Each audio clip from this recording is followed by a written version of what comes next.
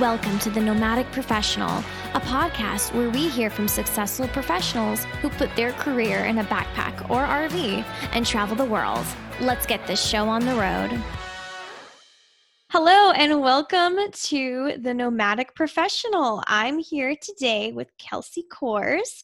Kelsey is somebody that I really admire. I feel that she's able to just travel the world and, just basically slay her job in whatever capacity, wherever she is. She could be hanging off a cliff in Alaska, hanging with bears, or, in Texas, chilling with the cool people there. And no matter what, she's just doing the dang thing. So welcome to the show, Kelsey Kohrs.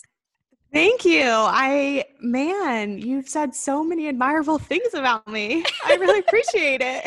Well, I only have people on this show that I admire. So we're feeling the love here. We have listeners that want to do like you are doing, but maybe nervous, maybe they don't know how. So we're just excited to have you here and dig into your brain for a little bit. So enough rambling. Tell us just kind of like a little bit about yourself. How did you go from just, a normal job where you show up every day to one place to perusing all the world has to offer?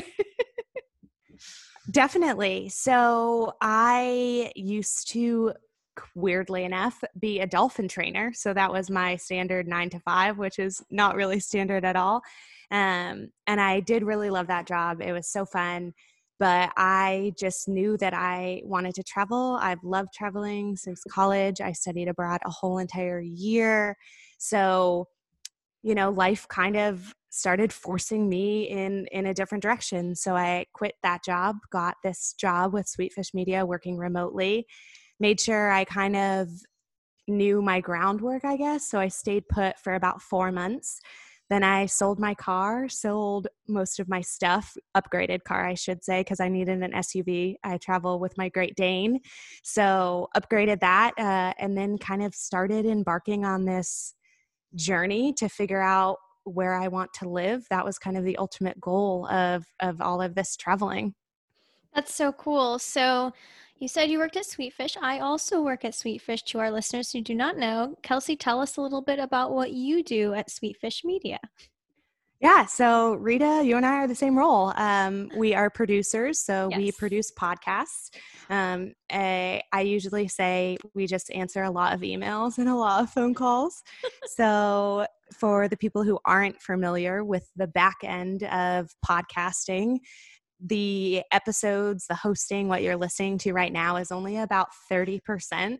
There's lots of mixing music, lots of getting other guests, and just making sure that the content is valuable to the listeners. So that's what Rita and I do. We work the back end, and every now and again, we get to do fun things like this and be hosts and guests. Exactly. And I'm curious, Kelsey, I don't really know if we've had a chance to talk about this, but do you have any passion projects or things or dreams that aside from Sweetfish that you really want to pursue while you're on the road? That's a great question. So if I'm being completely transparent, I would love to find a relationship, if that makes sense. I love traveling solo, and that is been amazing because I can do whatever I want, whenever I want. But there are moments where I get into a new town, or maybe I don't have something to do on a Friday night, that I'd be like, man, it would be nice to like share this with someone. And although that's not a motivator enough for me to be on dating apps or anything like that, every now and again, it is definitely something that I think about. Yeah, that's really good. It's a good point because I'm sure we have a lot of independent female listeners who dream of the nomadic lifestyle, working, going to see places on their own. But there's also the very real aspect of loneliness. How do you deal with loneliness on the road? And what would you suggest for people who are kind of experiencing that as they travel? That is actually, or was actually, my biggest fear with leaving Florida. So I had lived in Florida for 6 years, and I kind of strategically chose places at the beginning that I already knew someone. So I chose Texas first in the winter because I didn't want to go anywhere cold because I had been living in Florida. So I had a couple of friends that lived there. So I wasn't going completely blind, which was really nice. I was in Alabama for a little while, and I had met someone there who I was like a friend of a friend in Texas. So I don't go places completely blind. I'm actually in Florida right now. I got in last night with my dog, and I am going to Nashville on October 2nd. So I know a couple people, but I'm not like horribly friendly with them, or I guess horrible is probably the wrong adjective. No, it can feel like a lot if to go blindly. So I feel like creating a network of people somehow across the world in whatever way you can, and going to see those people. And as you meet more people, it kind of waterfalls. It's like a waterfall effect. Absolutely. Then it feels not as lonely, but also more exciting too, because then you have friends everywhere instead of just one place. And I try to have at least a little bit of at least someone I know or someone I could reach out to in the event that there was like an emergency, or like, what if I got a flat tire? Like, I know how to change a tire, but sometimes you just need to like call someone and be like, hey, can you just come watch me change this tire so I'm not alone? Exactly. So basically, okay, so you have a network of people, you go everywhere with kind of a place and person in mind, but for the people that you've encountered that were not someone that you know, or not someone that you knew, was there anyone that really inspired you or just kind of rocked your world that you met along your travels so far? I have met a lot of really cool people, especially in Texas.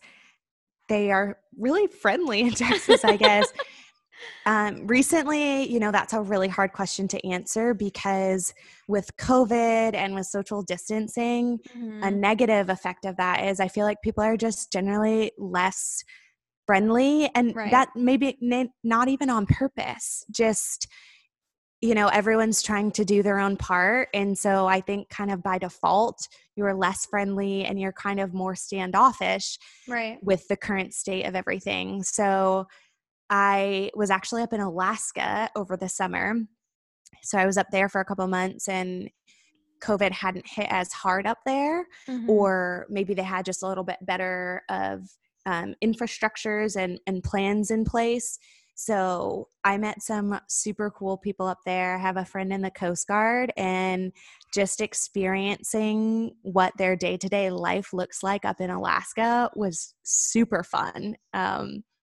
Like you said, seeing bear and fishing, and I ended up mailing like 30 pounds of fresh fish back to my parents in Pennsylvania. That's so cool. So that was super fun.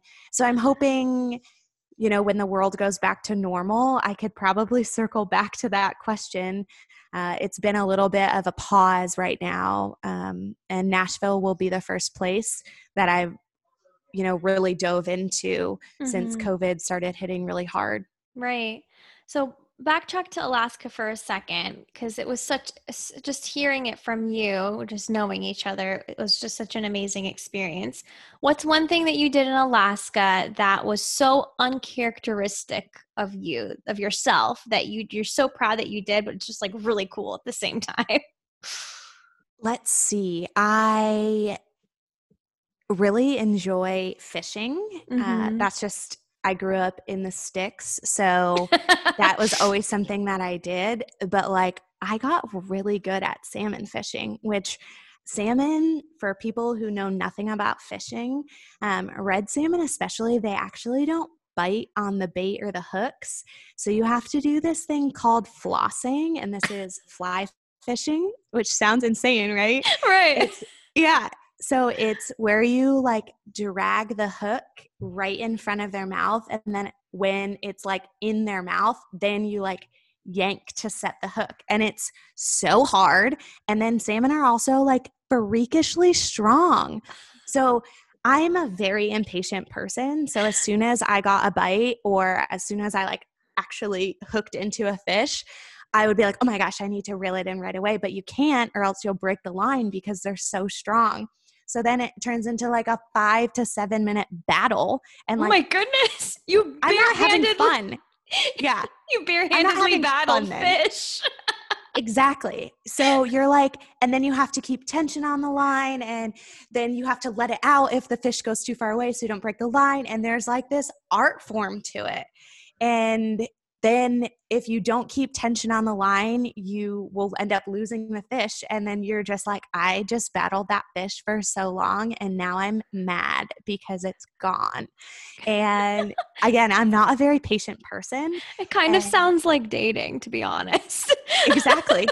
That is actually probably the truest analogy ever. All this time and investment and reeling in, and at the last second, you just lose it. And You lose it. you lose it. It's true.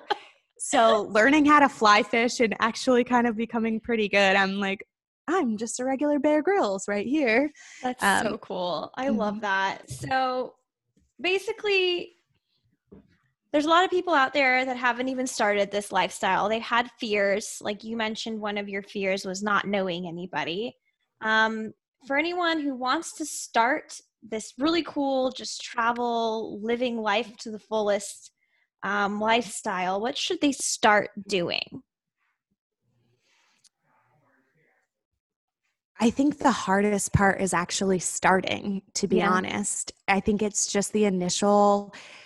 For me, I think it was probably selling my car and getting an SUV. And Mm. then when that happened, I bought totes strategically, to maximize space and stuff. And then after that moment, I was kind of like, oh, I'm definitely doing it. So it's the initial just like push to go do it. So the initial push of just going out and doing it and starting the journey. When you're on the road, that part's not hard. And when you're driving from point A to point B, or even finding a place to stay, that ended up always kind of falling into place for me. So it was just the getting going. I would also recommend, if there's anyone who's listening and they love like stuff like clothes or shoes, you're going to definitely have to change that lifestyle. My whole life is condensed into 4 stackable totes. And then I have 1 medium-sized tote for like random toiletries and stuff like that. And one of the totes is devoted to my dog.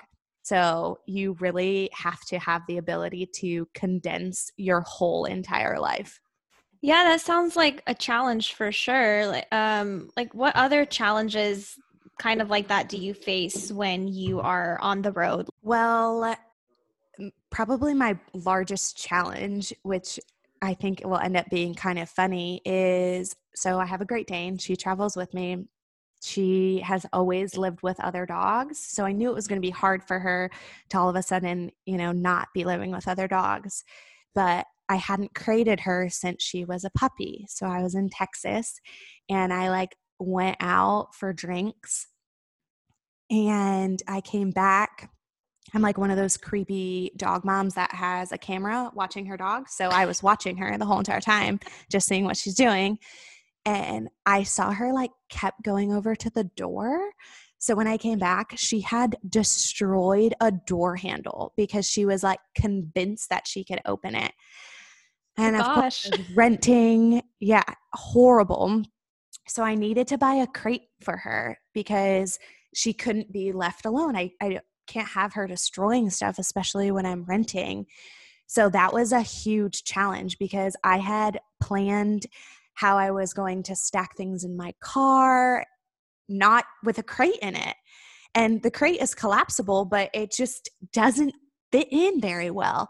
So I ended up making it work enough. But most recently, when I came down to Florida, I was convinced that if I got a roof rack, I could like strap it to the roof rack. So I'm literally driving to Florida yesterday, and I make it 8 hours. Everything's going marvelously. I stopped for McDonald's because obviously I need McDonald's and my dog needs a Happy Meal. And I get back on the road, and I don't know if a strap came loose or something, but it was making a horrible sound, this crate. So I stopped like 5 times to try and get it better, but I like could not do it. And then I was like getting anxiety because it's making this pounding sound as I'm on the highway. And I'm like, this crate is gonna fall off. And so I called my mom. I'm like having a huge amount of anxiety. And I was like, Mom, I'm about to leave it on the side of the road. I'm just about to leave the whole crate. Exactly. And she was like, okay, maybe just calm down. And I was able to fit it in the back, but then my dog wouldn't sit in the back where I normally have her. Then she would only sit in the front seat, which is not very safe because I don't have a seatbelt for her. Your dog is very large. Yeah, my dog's also 100 pounds. I don't need her like going through the windshield if we're in an accident or something. So it was a whole fiasco. And I like never expected the crate to be, I think that's probably my largest challenge today is how the heck do I transport this crate with her? What did you end up doing with the crate? So I threw it in the back of my car on top of everything and drove the remaining 6 hours. And I listened to like squeak, squeak, squeak, squeak, squeak, squeak the whole entire time because of the way it was like hitting a crate, which was better than the pounding on the top. The pounding. But yeah, I thought my roof was going to collapse in my car. I was like, my car that is only 1 year old, like I'm going to break it with this dumb freaking crate.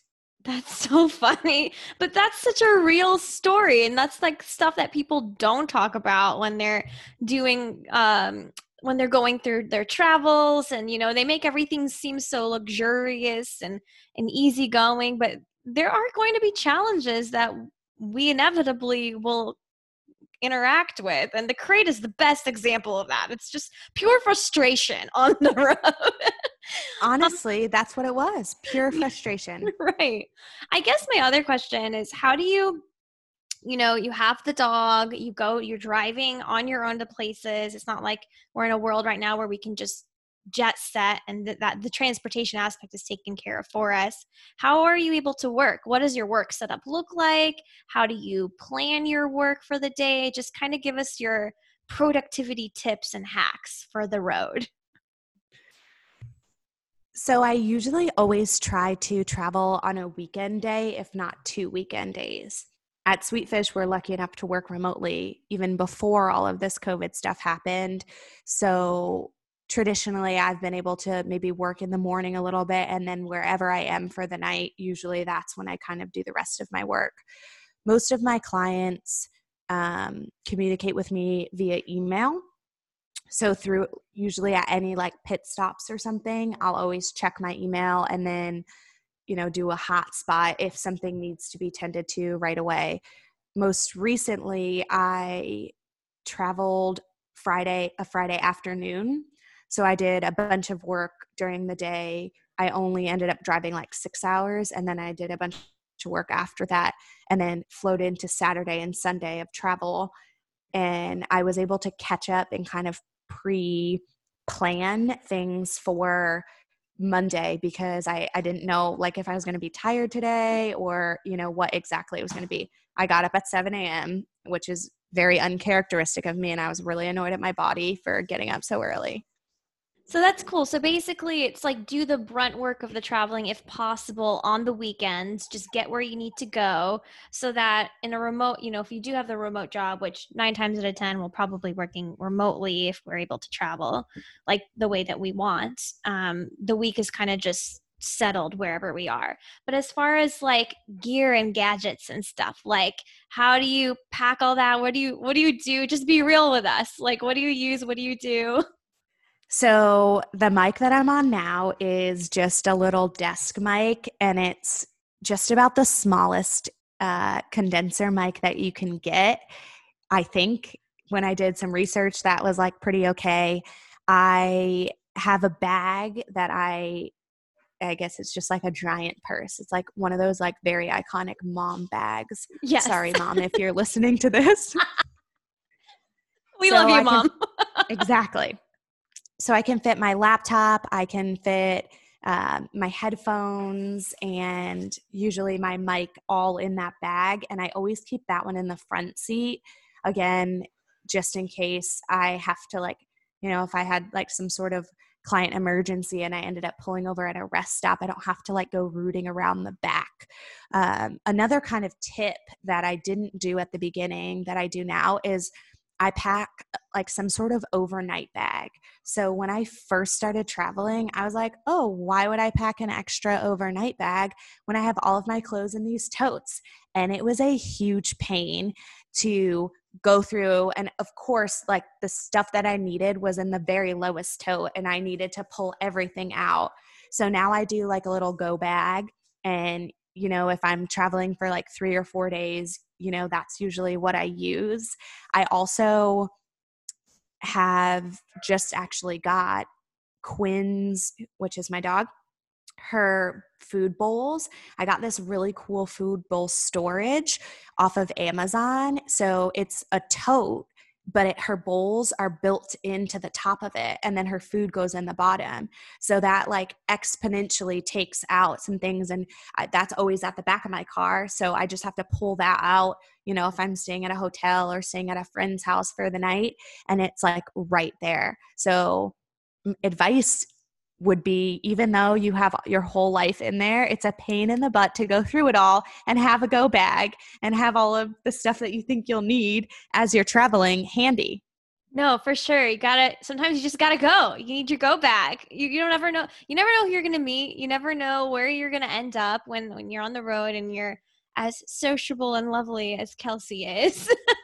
Sometimes you just gotta go. And I think it makes a lot of sense to just separate the essentials in one bag. As far as that dog tote food bag storage situation, that sounds awesome. We're totally going to link that in the description for you for any of those, for any of our travelers who have pets and go everywhere. That sounds so cool. I don't have a dog. I really want one, but I totally would want one if I had that. Okay. So it's so cool. I know we're in COVID. My phone is going crazy. Okay. So I know we're in COVID times now. I know that there hasn't been as much traveling to do, but let's take a trip down memory lane for a minute and relieve us of the present. Tell us of one of the coolest places that you have traveled to pre-COVID, and give us a cool story about this place. Just somewhere that, would take us away, that would just blow us away, Kelsey. So pre-COVID, I was lucky enough to travel abroad my entire junior year. So I went to the Gambia, which is in West Africa. I lived in Ecuador. I went to the Galapagos for 3 months, and then I lived in India for a while. And I actually get this question a lot because I have been lucky enough to live on every continent except for Antarctica. So that is just wild, but every place is so different. In Africa, the people there were easily the happiest people I've ever met in my life. And, they just are living their own lives, which was, wild just to see that different lifestyle. I also really loved India because I lived in like literally a tree house. So that you was lived awesome. in a tree house in India? Yeah, Guys, for like 4 months. We haven't lived until we've lived in a tree house in India like Kelsey has. We're going to need to see pictures of said tree house. Yeah, the door was actually in the floor. So you like climbed up and then that's how you entered through the floor. Yeah. How did you end up in the tree house? You just climbed a little ladder. No. Like, how did you get the connections and the place? Who did you have to know and meet to end up in a treehouse? I'm not processing this. This is too cool for me. So that's how my college had it set up. And the running joke, which I have no idea if it was true or not, was you stayed in tree houses because they have like these poisonous centipedes and I guess they can't climb, something like that. And so it was like for protection. But again, that could have just been the locals like messing with us. So I've got no idea if that was true or not. But yeah, that's where we stayed and like had our like mosquito nets and stuff. And it was super duper fun. I went to Fiji. That was awesome. And we lived on a catamaran for 10 days. So every place is just so different that I have highlights from everywhere. And I actually got to see and walk on the island that Castaway was filmed on in Fiji. So like just kind of cool little nuggets of information and just learning, because I love to learn. So when I go to these fun places, I actually have a running list on my phone of just like random fun facts. So that's really, can we really get cool. a fun fact about Fiji? Yeah. So Fiji, my favorite fact is it's made up of over 300 islands. So it's not just like one or two, but there's over 300 islands. Not all of them are inhabited though. And is the water really that good? Yeah, it's amazing. I would go swimming in the morning just for funsies, and the water was like 90 degrees. It was so warm. That sounds amazing. That is now on my dream travel location list, of course. Yeah. Well, thank you for taking me along with you on memory lane to places of long lost time before. But I guess if you could give anybody just one piece of golden advice, like just a little nugget, that wants to do this, but they're too afraid to, what would you tell them? I would say, and this is a quote that I'm probably going to mutilate at some point, that is, the hardest thing to do is to leave. And then when you leave, it was the easiest thing ever.